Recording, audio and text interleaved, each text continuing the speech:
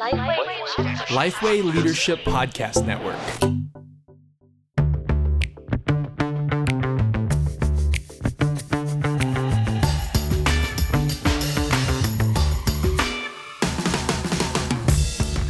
G'day, I'm Scott Sanders. I'm Derek Hanna. Welcome to The One Thing, a podcast designed to give you one solid practical tip for gospel-centered ministry every week.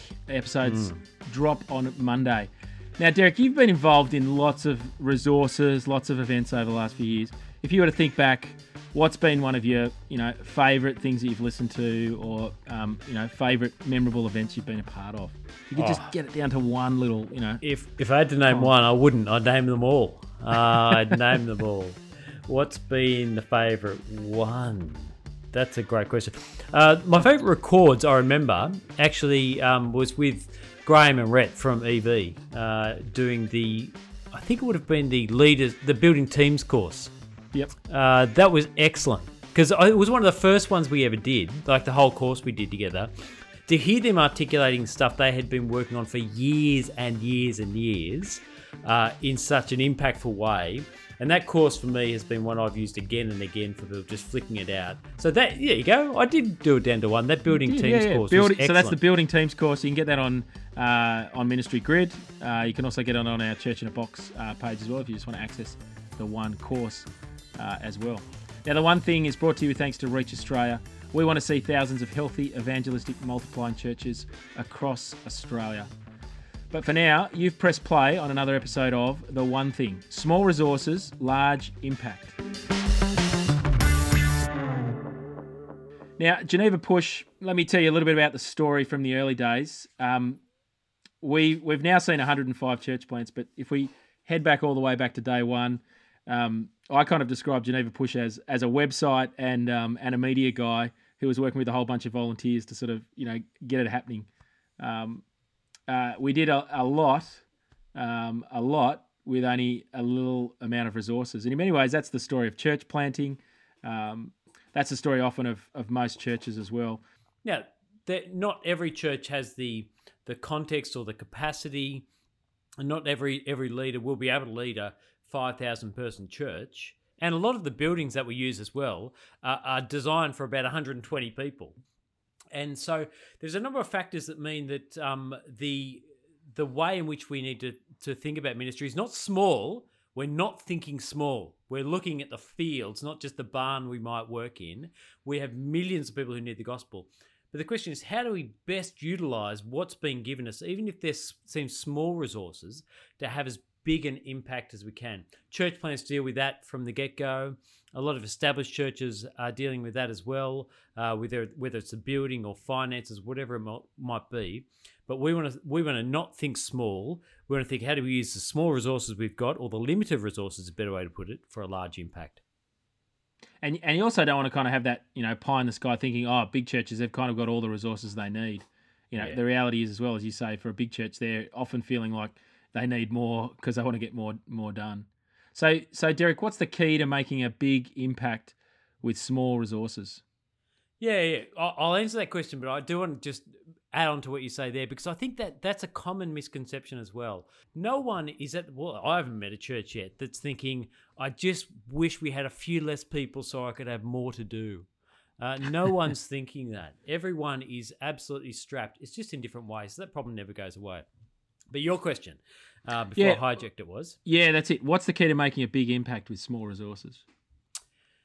Well, I think the first thing, you need to be really clear about what it is that you are there to do, what your role is, what your mission is on that. I was talking to Al Stewart, recording a podcast with him a little while ago, and there's that quadrant. It's a Covey quadrant, isn't it, where there's the urgent, important.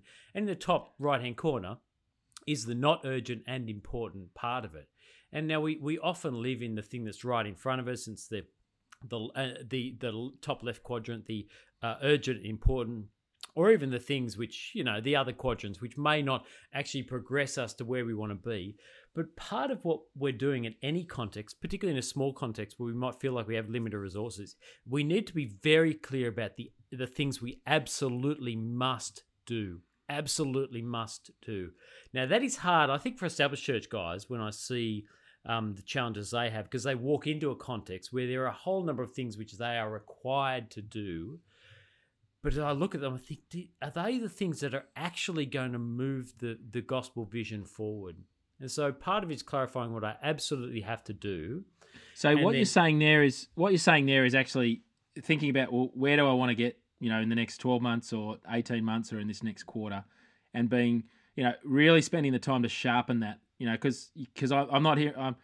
Someone could hear you say, okay, throw a whole bunch of things on a wall, but you're saying, no, clarify what is the key thing, you're doing in your ministry area. What's the key thing that you're wanting to do in this church? That's what you're saying there?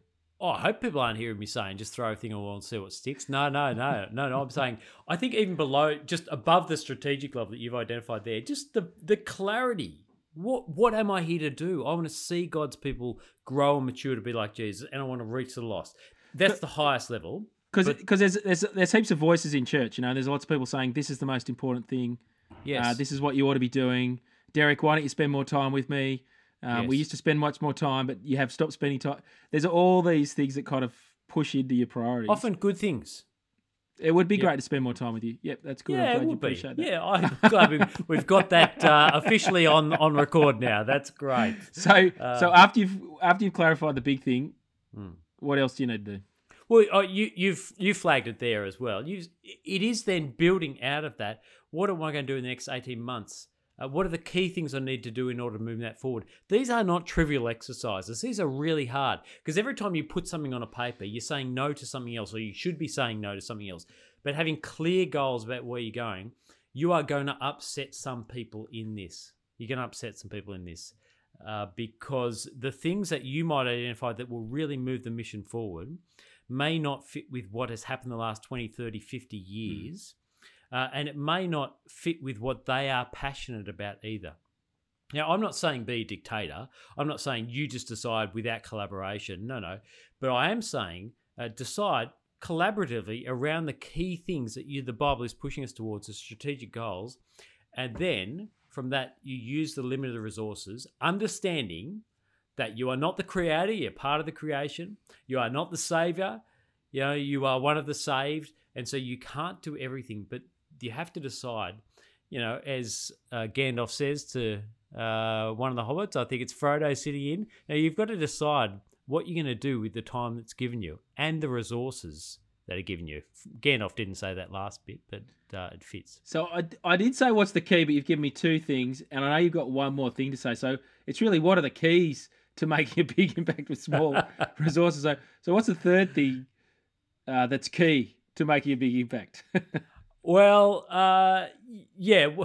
Part of it is actually just doing it, isn't it? Part of it is being deliberate enough to do it. I think Tom's used the word hustle when we've been talking about this, and part of it is hustle. It's actually just getting up each day and deciding based on the big thing I've clarified I want to do, the clear strategic goals I've had.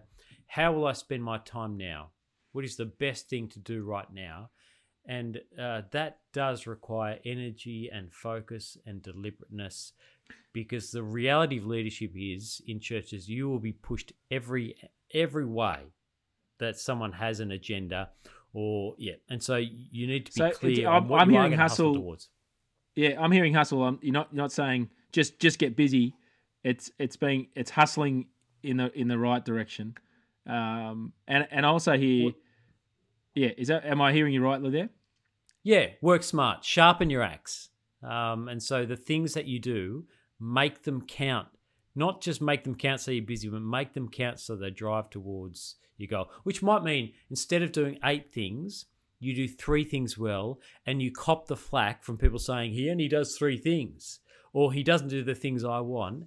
And I'm doing these 3 things, and I'm going to try and do them well, because they're the biggest levers that get me where I think we need to go as a church. Yeah, I think I hear hustle as well. The Bible is really, rich with metaphors about what ministry is like, and it uses the image of the hardworking farmer and the athlete and the soldier. Hustle also means it is hard work, and be prepared for that. Ministry is relationally tough. It's complex, and it requires work. I was going to say, I'm feeling this tension at the moment with stuff. Like I think we're working on some big things which are really exciting, and I think we've both discussed them. We think they're going to have undergone a big impact on the church across Australia and the next generation of leaders. And so we've spent a lot of time working on this and working with other people on it. But while I've been doing that, there's other voices in my head that have been nagging at me about things that I know are dropping, aren't getting done. And I can't do everything. I love seeing my kids. I love seeing I'd like to stay married. I'd like to be an engaged father. So I need to work out where the limits are. But those things nag at me that they're not getting done. And so this is a real live issue. I think, I'm not just talking about this in the kind of esoteric abstract way. This is real for everyone, I think. Well, help us with sort of saying no. You've said if you clarify the big thing, it's easy to say no. But yeah, how do we say no? It's not easy to say no. It's not easy to say no. But people leading ministries and leading churches, they have a heart for people. They love people. That's why they went into this role at the beginning, because they want to see people grow and nurtured, and they want to be in connection with them. And the easy no's to say are whether it's unrelational and where they're not connected with the people who are asking. But nearly all the time, people are coming to you with genuine need and genuine challenges. And they're the hard no's. They're the no's that are really difficult to say no to. And so it takes a little bit of fortitude to work out how to say no, when to say no. It takes a lot of wisdom about your motives for saying no as well as saying yes. But practically, I think one of the things that you need to do, you need to clarify your big goals. You need to clarify what you're working on at the moment in order to get you there. And then use little things. Again, our Stuart's really good with this stuff, but use things like your calendar to help you be able to say no with not a clear conscience, but with some sort of conviction and integrity as well, that you're not just saying no because you're being lazy, and you're not just saying no because you're being uncaring, but you're saying no. And sometimes it's actually not just a no, it's not at this point. So you're not saying no. Let me just talk to my wife. My wife, I can't do it because my wife says no. You're not using her as an excuse. But I think it's actually teaching people as well to say, I'm saying no to you on this so that I can say yes to something that I think is actually good for you, beneficial for us as a church. And you saying no means that when you do say yes to someone, they'll know that it's meaningful, important, and deliberate. But gee whiz, it's hard work. You kind of want to do everything. Yeah, you don't want to displease people and upset them. And And look, on the pastoral front as well, this is where the rub comes as well. But there's a constant, yes, of course I'll do that. But actually, the end result is that I love a limited number of people quite deeply then, and a whole bunch of people who maybe don't ever ask me or find me intimidating or remote or whatever it is, who don't get cared for because the bottleneck has become me. And so perhaps in that instance, I need to think it through and think, I need to say no to these things for a while in order to build a broader pastoral work so that everyone gets cared for, not by me, but by the church. So that initial no is for the end good of the whole church. So, Derek, what are the enemies of small resources, big impact? The enemies of small resources and big impact. I was talking to someone yesterday, and a catchphrase that I'm still trying to convince myself of, but I think it's absolutely true, is in order to do something well eventually, you need to do it poorly to start with. You just gotta do it once, and I hate that because I want to do it really, really well first time. I want to nail it the first time. But the reality is, when you've got limited resources and when you're doing it for the first time and you're navigating a whole bunch of things, you can't do it well the first time. And so you just got to do it as well as you can, but it's not going to be where.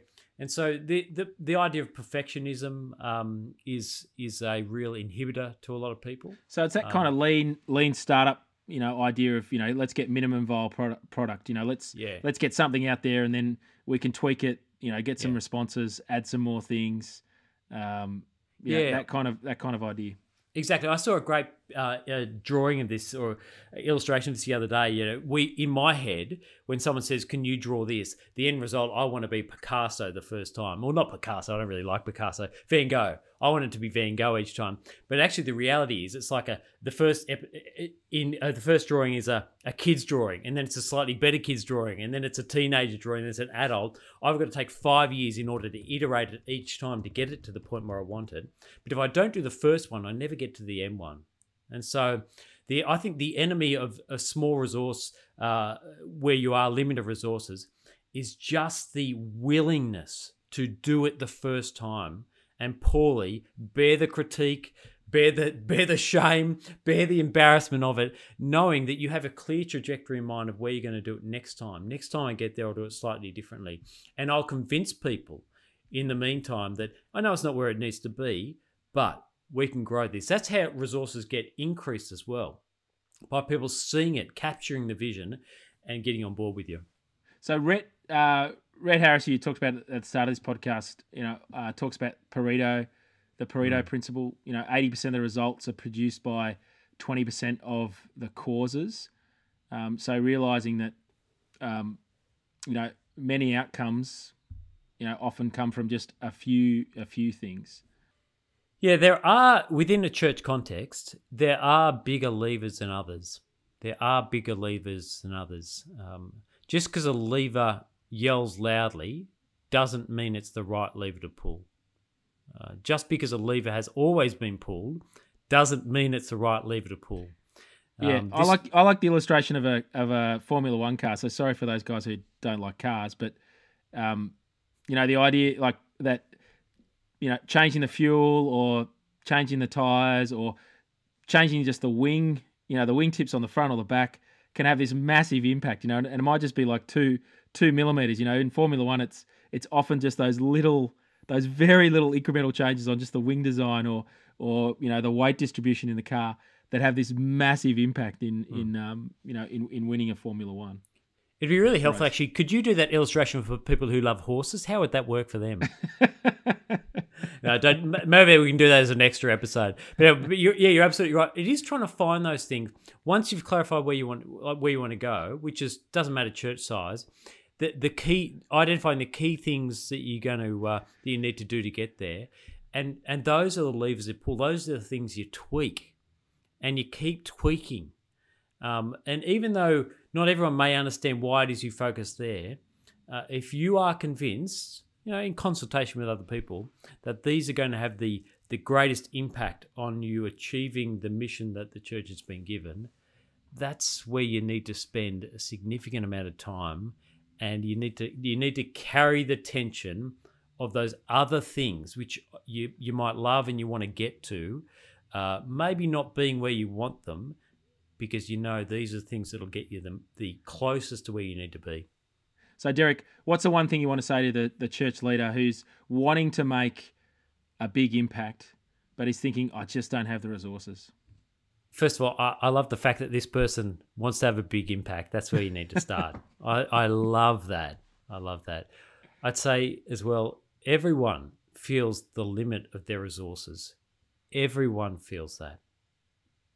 The tension, whether you're in a small church or a large church, and we are speaking to those people who feel like they have lesser resources here, the challenge is making the most of what you have for the most impact. And the only way you get there is clarity about where it is you're ultimately going, and then the conviction to do the things that will get you there. That's what I'd say. Mate, for a second there, I thought you were going to become an American there. I just want to say, good on you. Go for it. That's awesome. I do. I just want to encourage that idea of having a big impact. Oh, yeah. I threw off my shackles of the cynical Australian for a moment, and I want to say, if you're leading, it's hard work, but you can do it. You can do it under God. That's encouraging, isn't it? It is.